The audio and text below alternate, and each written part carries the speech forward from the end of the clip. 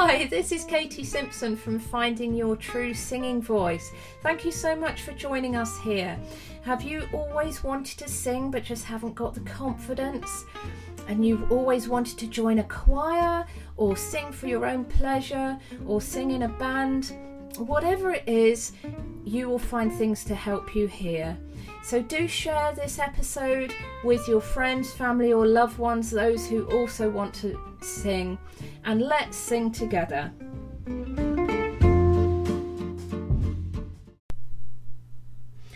Hi there. In this podcast I'm going to be talking about myths that many people have about singing. So many people say to me, "Oh, I can't sing because I'm tone deaf," or "I'm too old," or "I can't hit the high notes anymore, I'm past it." There are so many myths out there, and I'm longing to help you to sing. If you have it in your heart to sing, I really want to be able to help you to find that voice that's in you and let it out. It really saddens me that there are masses of people who have just been stymied, if that's the right word, with these myths that either other people have told them or they've told themselves. And it really saddens me, because singing is just such a natural, wonderful way to express ourselves. It brings us so much comfort and joy. It fills us with good endorphins and adrenaline. It gives us a sense of community. It helps our brain function. There's absolutely masses of things that it gives to us, and that's just us. But if you have your voice inside you that's just locked in there and you've never let it out because of one reason or another, you're hiding that talent and that gift that you can give to others. And singing can give so much pleasure to others. Maybe it's just you singing along with your family, or maybe it's not you giving an actual performance. It's just other people joining in with you, maybe at church. I really want to help you to sing, to find your voice and to just go for it. And who cares what you think you may sound like, or who cares what other people may think you sound like.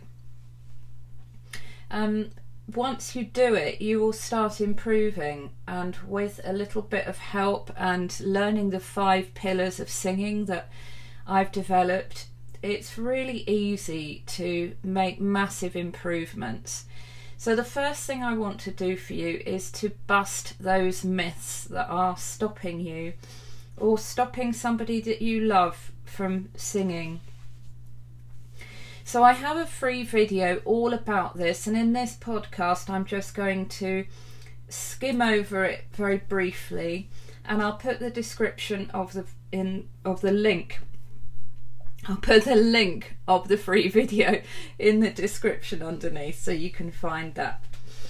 So there are many myths, and I am just going to focus on a few here. In the video I talk about at least 14 of them, and I'm just going to talk about the main ones that I come across.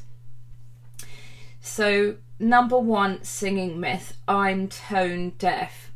So many people say this, and it's absolutely not true. There are some people who have a real serious hearing problem, or a serious disability to go with that, and it means that they can't differentiate one note between another one. A typical example of that is a siren. Ni-no, ni-no, ni-no. They can't tell that those are different notes. And there's a very small minority of people who that is the case for. And even with them, it's possible with a number of them to change that so that they can actually hear the different notes. They just do it in a different way. And I'm thinking particularly about a lady called Evelyn Glennie. She's now Dame Evelyn Glennie. She's one of the most amazing percussionists in the world. She's one of the top, and she is deaf. She became deaf when she was in her very early teens, and it was just the time when she was beginning to find her love of music and her ability in performing. And she was learning the piano, and as she started learning, her hearing started going at the same time, until she just couldn't hear anything, and she was absolutely distraught. But thank God that her piano teacher had the nous and the understanding to work around it. And so what they did, in a very shortened version, you can read her book, it's fascinating, is she would sit on the floor, I believe, in the room behind the upright piano, so she could hear the vibrations or feel the vibrations through the wall, through the floor. And I think she would put her hands against the wall, maybe her whole body against the wall, and he would play completely contrasting notes, so maybe one really high note, one really low note, and he would say to her, where do you feel that in your body? And so she'd say, I can feel that from my heel down to my toe, my whole foot can feel that. Well, that's that note. Okay, I'll play this note. Where do you feel that? Well, I can feel that in the end of my big toe. Right, well, that's this note. And they built it up from that. So even somebody like that who's totally deaf, she has the most incredible performing and teaching career through working that out. So there's really no excuse for the massive majority of people saying you're tone deaf is not true. People think that they're tone deaf because a variety of reasons, but one of the main things is that they can't control their voice very well. And often that's because when they're young, the teacher has taught them songs in the class at a very high pitch. And some people's voices aren't that high. Some children, when they're really young, they do sing quite high, don't they? But there are other children who have much deeper voices, so their voices weren't able to control those high pitches, so they didn't know what to do. So often people like that flip down to another octave, you know, so instead of going ba ba black sheep, they'd go ba blah black sheep. And if they're not used to finding an octave lower, they might just find a few notes lower so it doesn't quite fit, and then they're called tone deaf, and it's such a shame.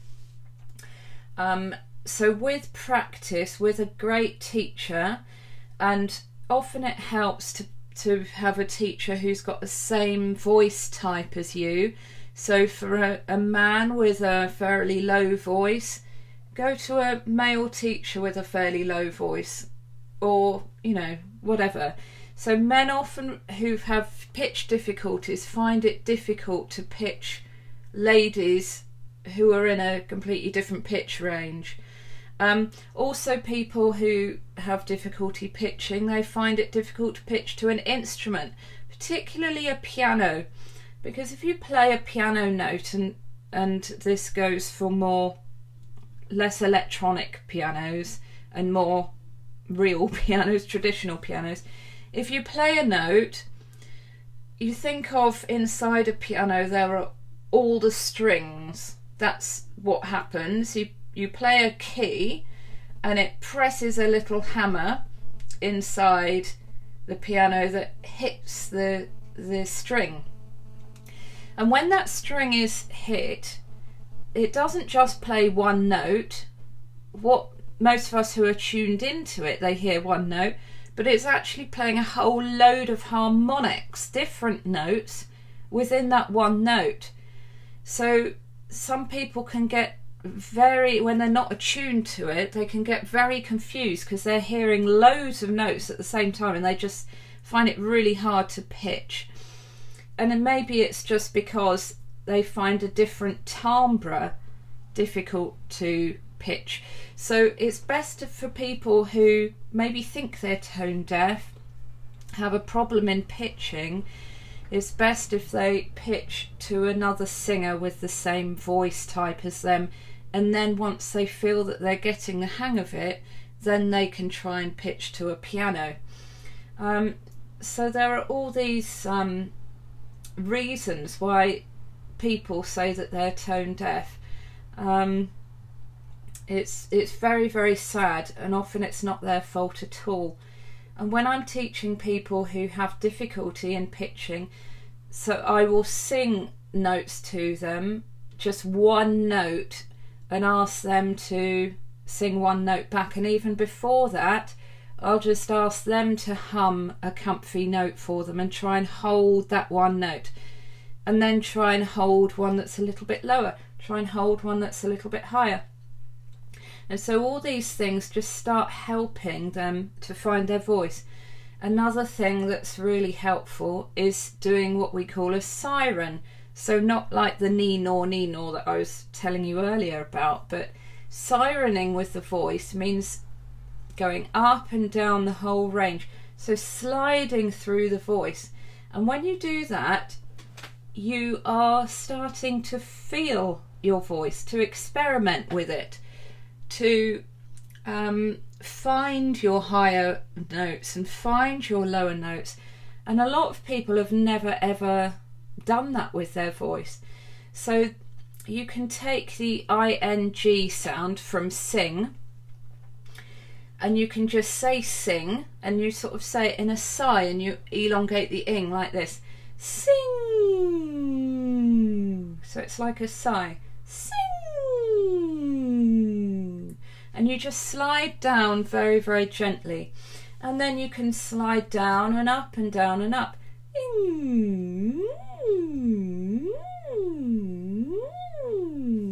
And just do it slowly then, and just go through every single tiny inflection of note.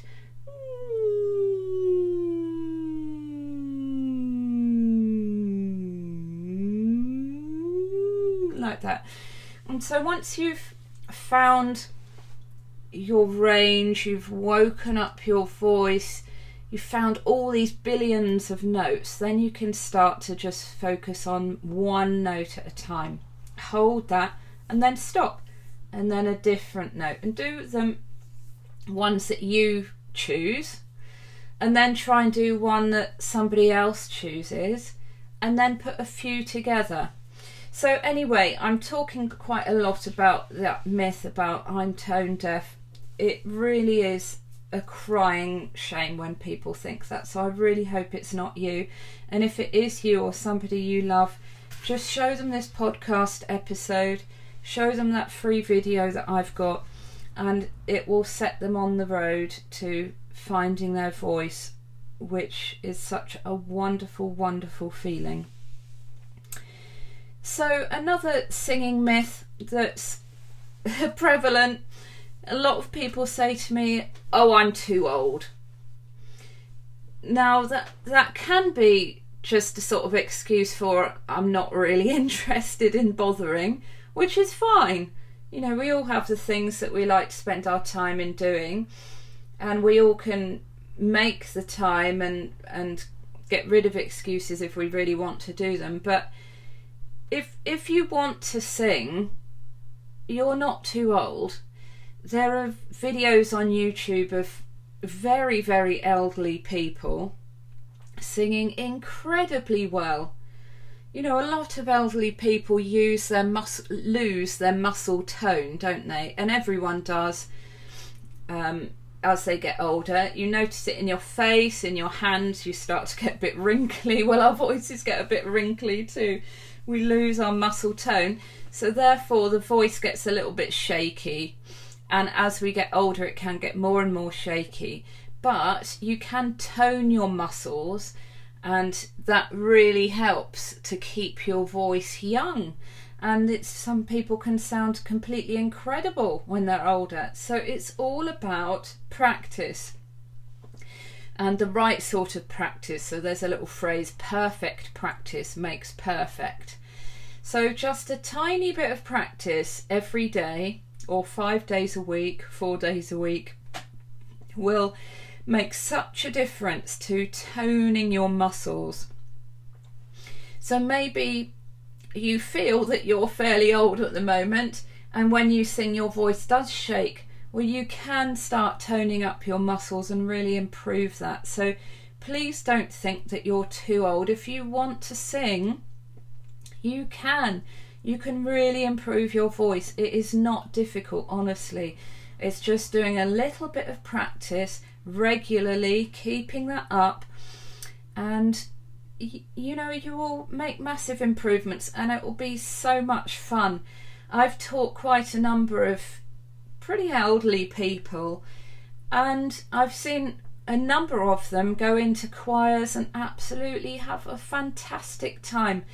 Maybe they've only done it in school, which was like 50, 60 years ago, and those memories stay there, and they really want to join a choir.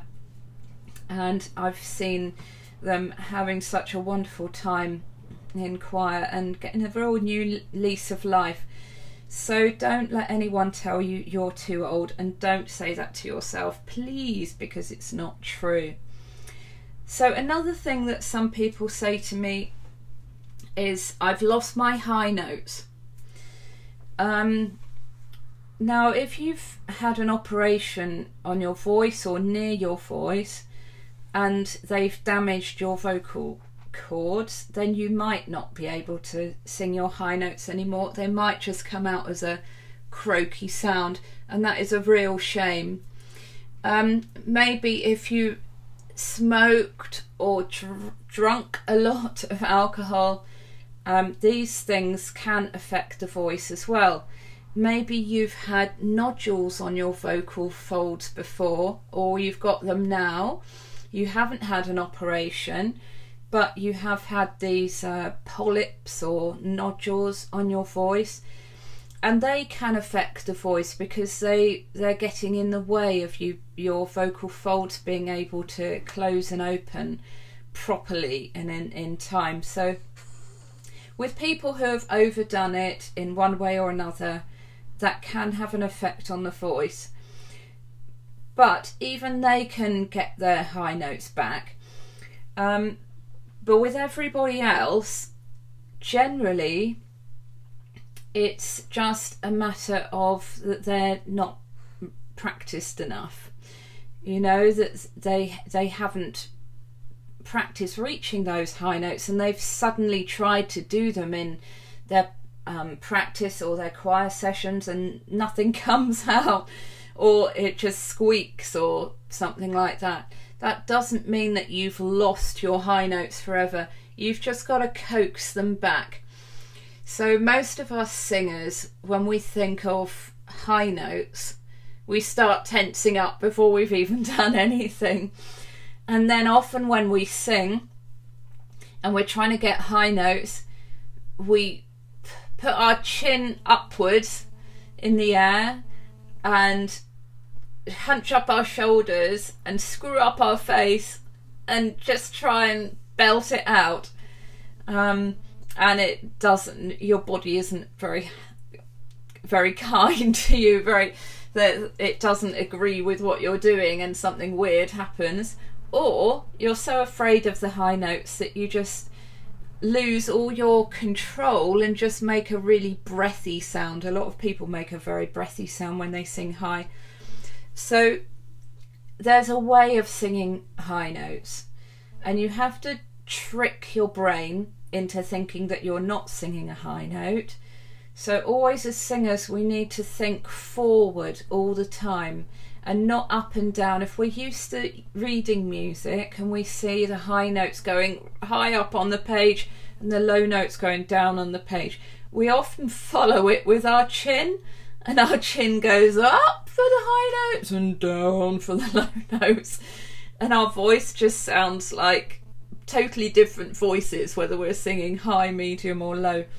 So we've got to think forward, And in the early days, if you're not used to doing that, you have to think the opposite of what you're doing. So if you strain up for your high notes, you need to think to root yourself down.